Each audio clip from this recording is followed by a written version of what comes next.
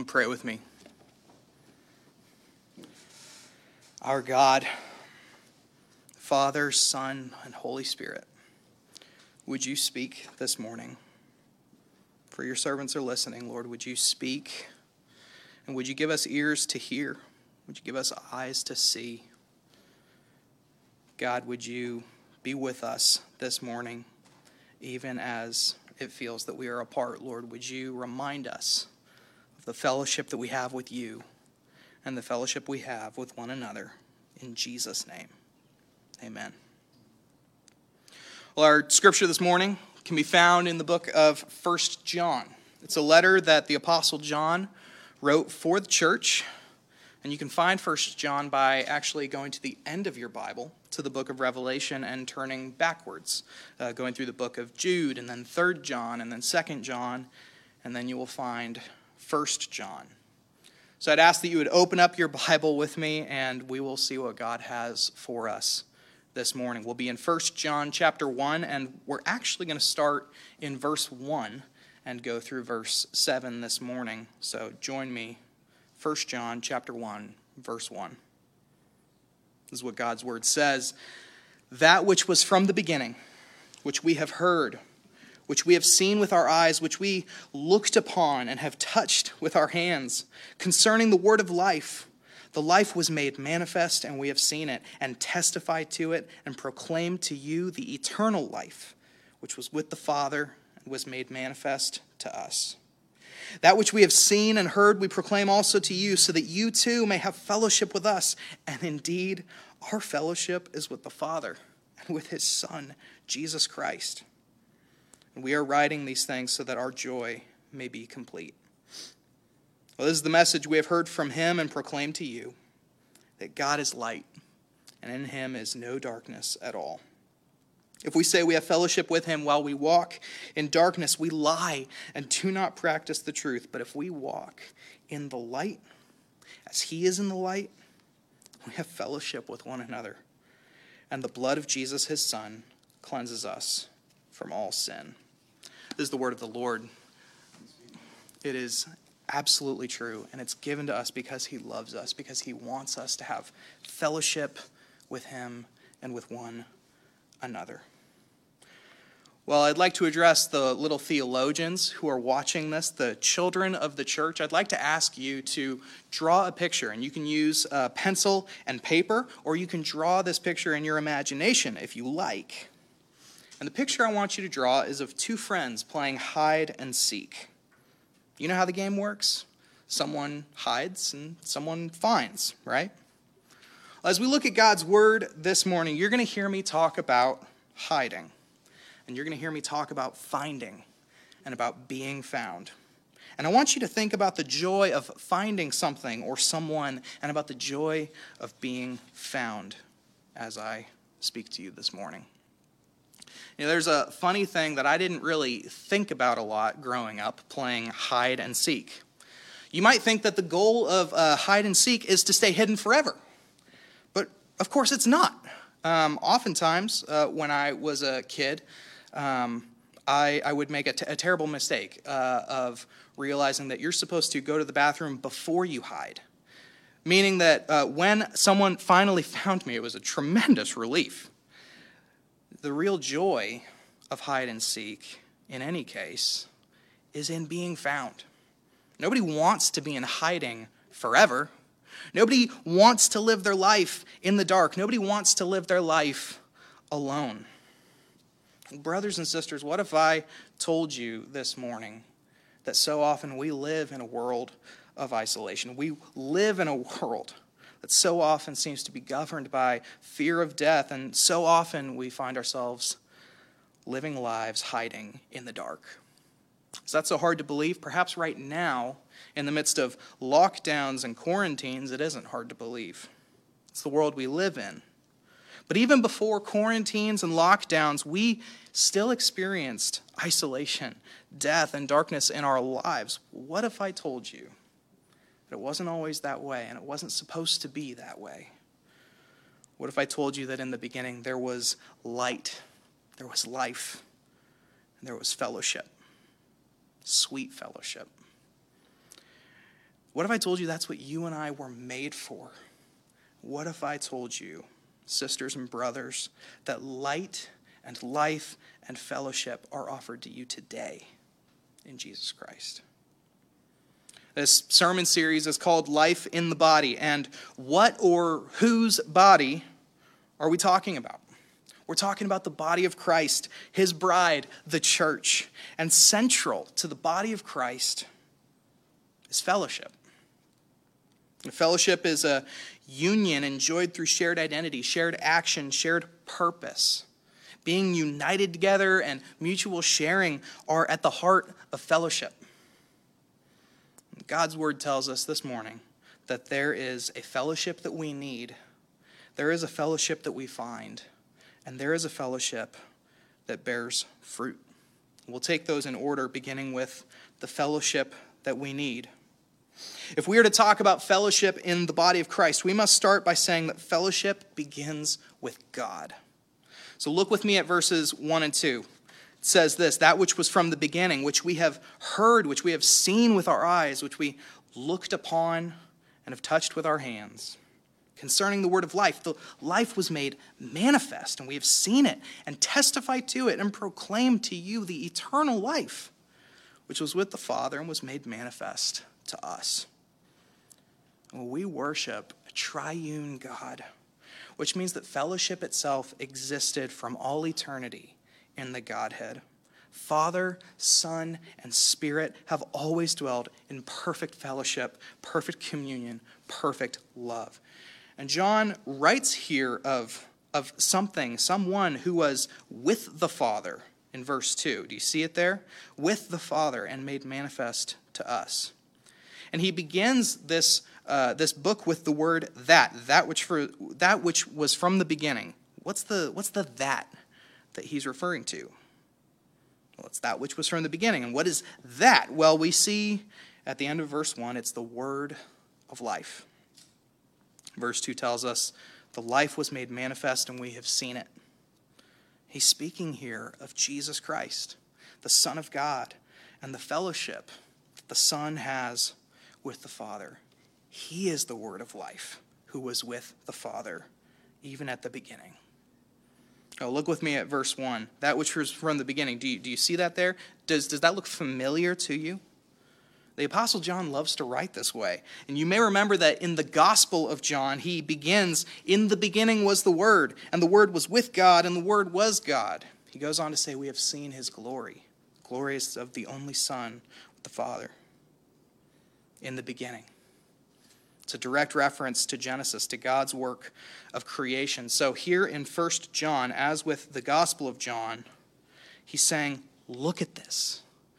There is something that I'm about to tell you about that has always been and will always be.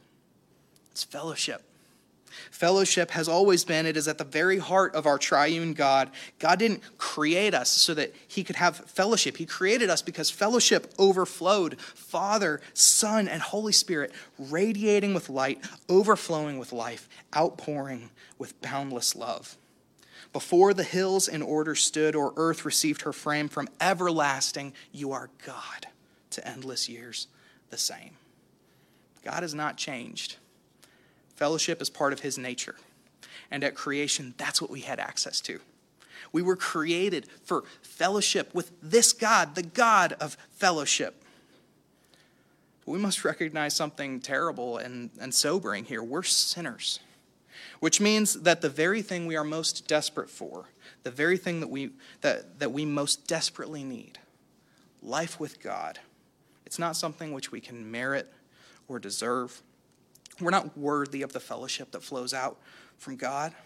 And you know this. Sin makes you hate the light. Why? What happens when light enters a dark room? All is revealed.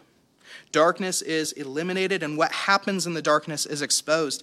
This is why you hide your faults and failures from God and from each other, like Adam in the garden, who said, I heard the sound of you in the garden, and I was afraid because I was naked and I hid myself.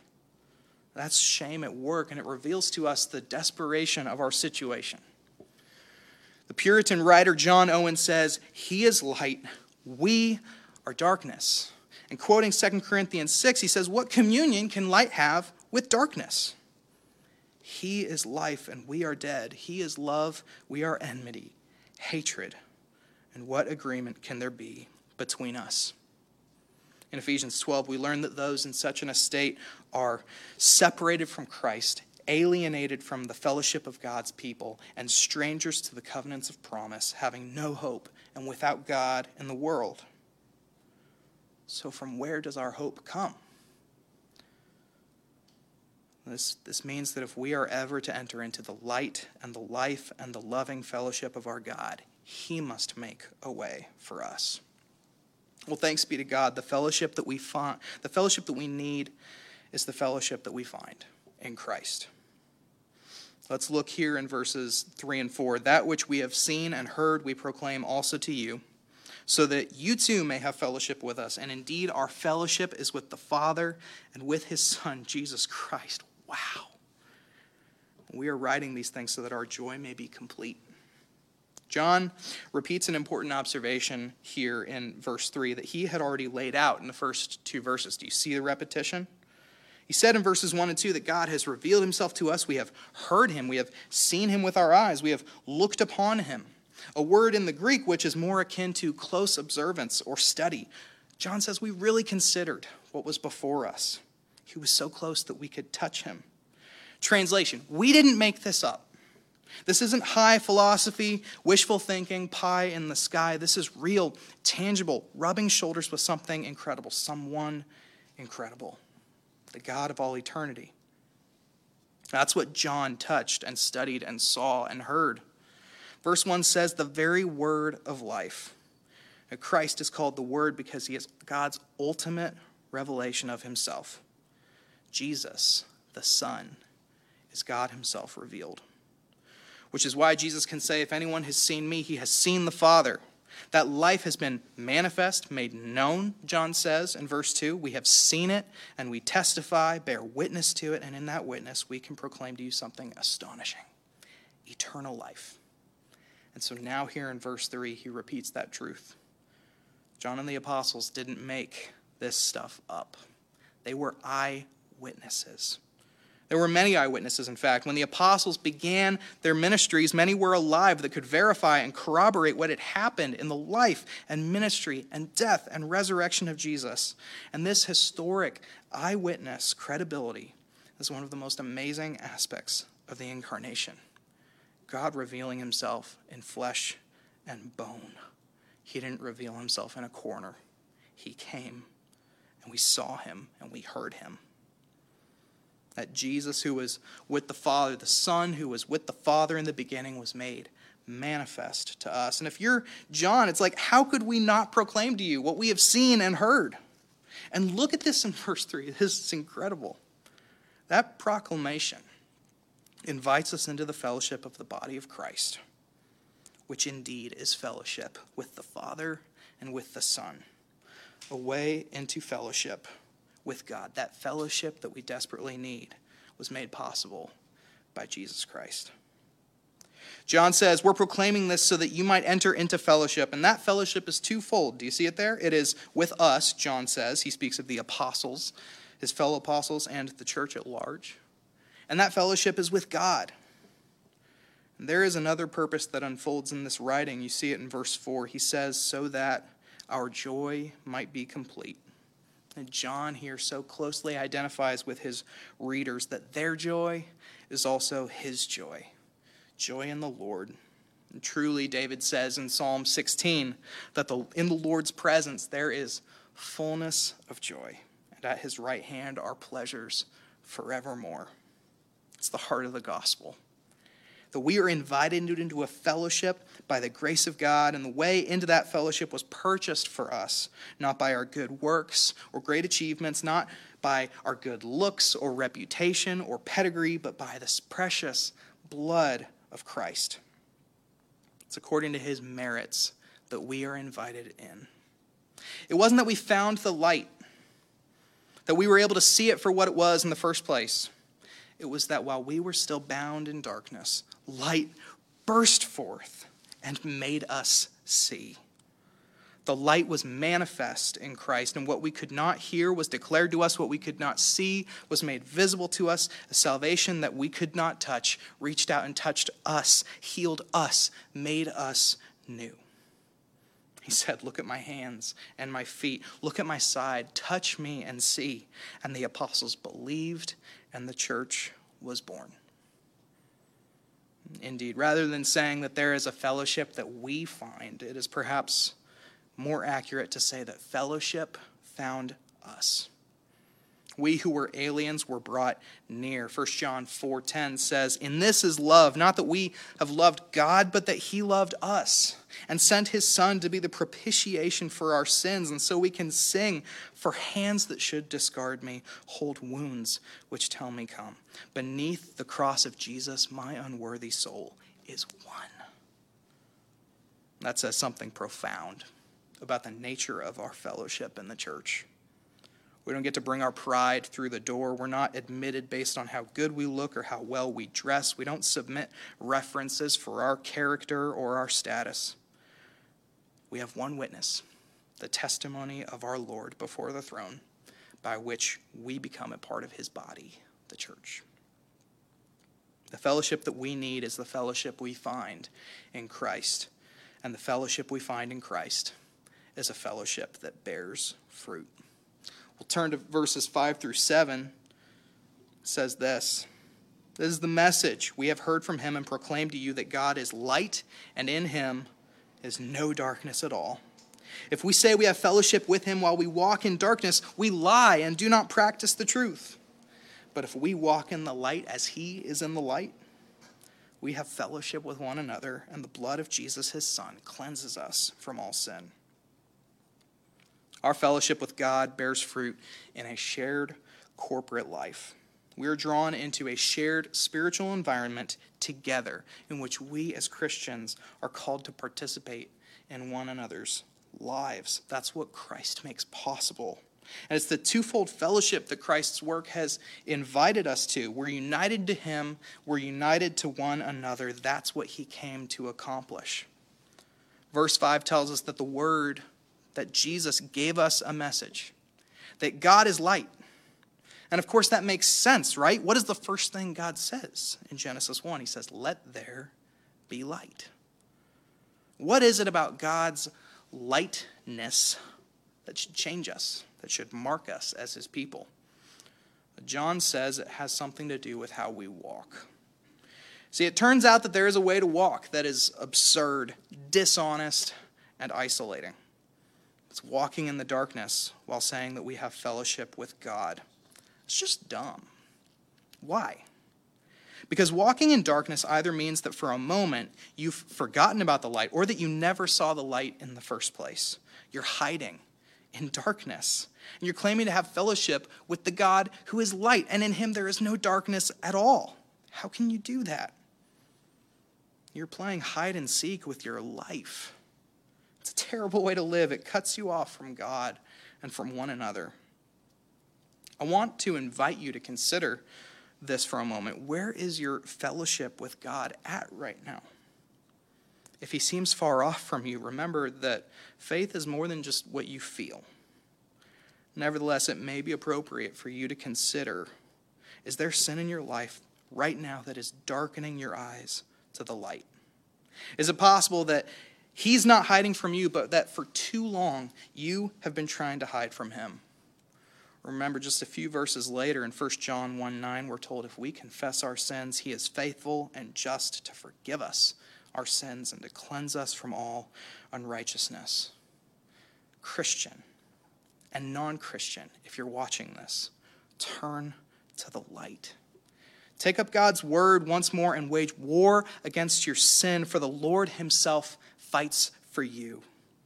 Just a couple verses later, we're reminded that if we do sin, we still have an advocate with the Father, Jesus Christ, the righteous one.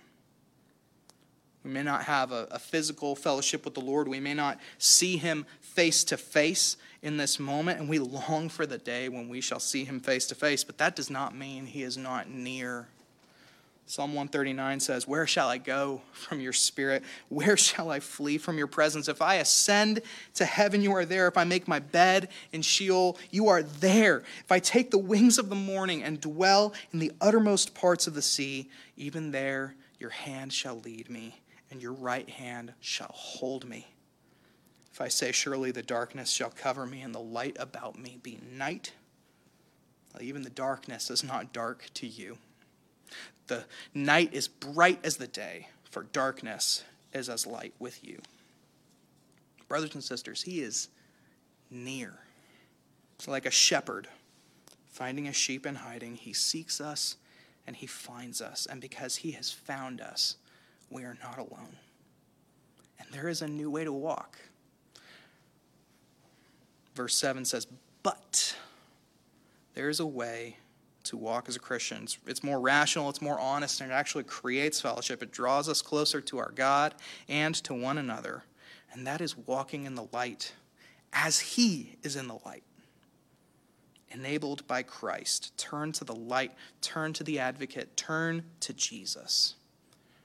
We as his bride, the church, we're called to live together in the light, to walk side by side together. And that's an act of fellowship, encouraging one another and fighting alongside one another along the way. Part of walking in the light is actually being vulnerable, confessing your sins to one another and showing one another grace and forgiveness.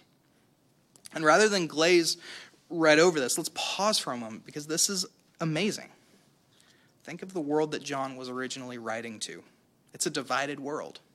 And especially in the church, you had those from Jewish backgrounds and those from Gentile backgrounds intermingling. We're talking about, and picture this, a Christian church with people who have different cultures, different customs, different families, different diets, different politics, different geography. Is it so different from the bride of Christ today? And you know what? Those things which in our world so often tend to divide us, they become less and less divisive the more that God's people walk together in the light. Because our fellowship becomes defined less and less by what we see on the surface and more by what is revealed in the light of God's presence and love. A love that was revealed in its fullness through the blood of Jesus Christ, which cleanses us from all sin.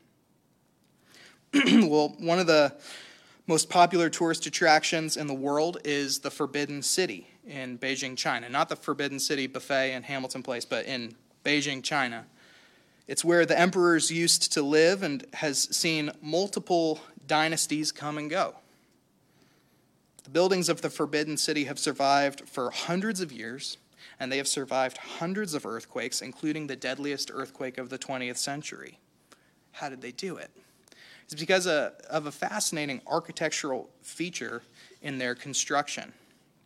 See, the buildings in the Forbidden City, many of them were constructed with no glue, no nails, no screws, no anchors. And the walls of these buildings are not load-bearing. Instead, what you have are massive, heavy roofs attached to large support pillars. And they're attached to these support pillars by special interlocking brackets called dogong. These pillars, they're not even sunk into the ground, so that when the earth shakes, they're actually able to wobble and flex a little bit without collapsing. It's because of the dogong, these brackets. A multitude of relatively small wood pieces that are whittled down using basic carpentry tools and nested together with precision. And dogong can actually transfer immense amounts of energy, and they can withstand tremendous amounts of force, even the shaking of the ground, and they can still stand firm because they are interlocked and interwoven together. Christ has constructed his church, brothers and sisters, such that a multitude of people, interlocking and interwoven in fellowship, are stronger than they would be on their own. And I would now like to discuss this fellowship a little bit further, because the fellowship we experience as the church should be viewed in two ways, especially now.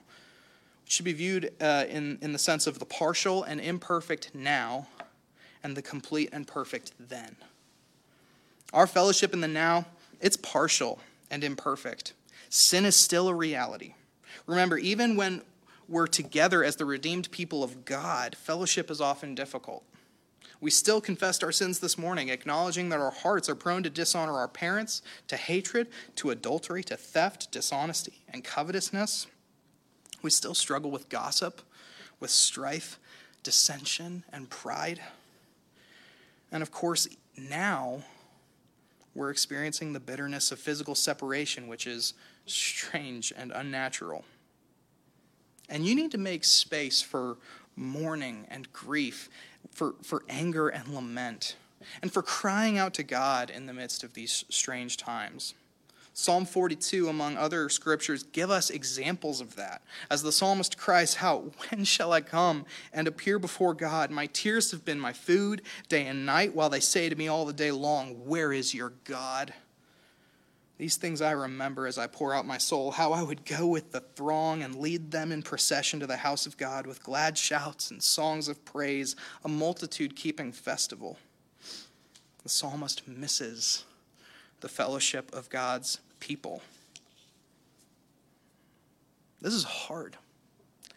I feel like I can talk about this because this is a loneliness that I understand. This has been hard for Madeline and I as well. These last 2 months have been lonely. They've been painful. And yet there has been joy. Madeline and I don't have a vast family network here in Chattanooga, at least not in the biological sense. You've been our family. It has been you who have prayed over us, who through your generous giving have continued to sustain us, who have reached out to us and loved us. When a tornado swept over our apartment complex and knocked out our power for a week, you offered us a place to stay or to shower. You offered to feed us. You cared for us. And this is the church being the church. And we got to be joyful recipients of it. And still we ache to see you again. We ache to see you again, especially you students out there. I miss you guys. We can see these realities cropping up in Scripture. Paul understood loneliness. He spent extensive seasons of his ministry in prison, and yet he still experienced the fellowship of the body of Christ while virtually isolated. It wasn't that Paul had no concept for loneliness. He wasn't in denial, but he had an understanding that he could never be truly severed from his brothers and sisters because they were in Christ together.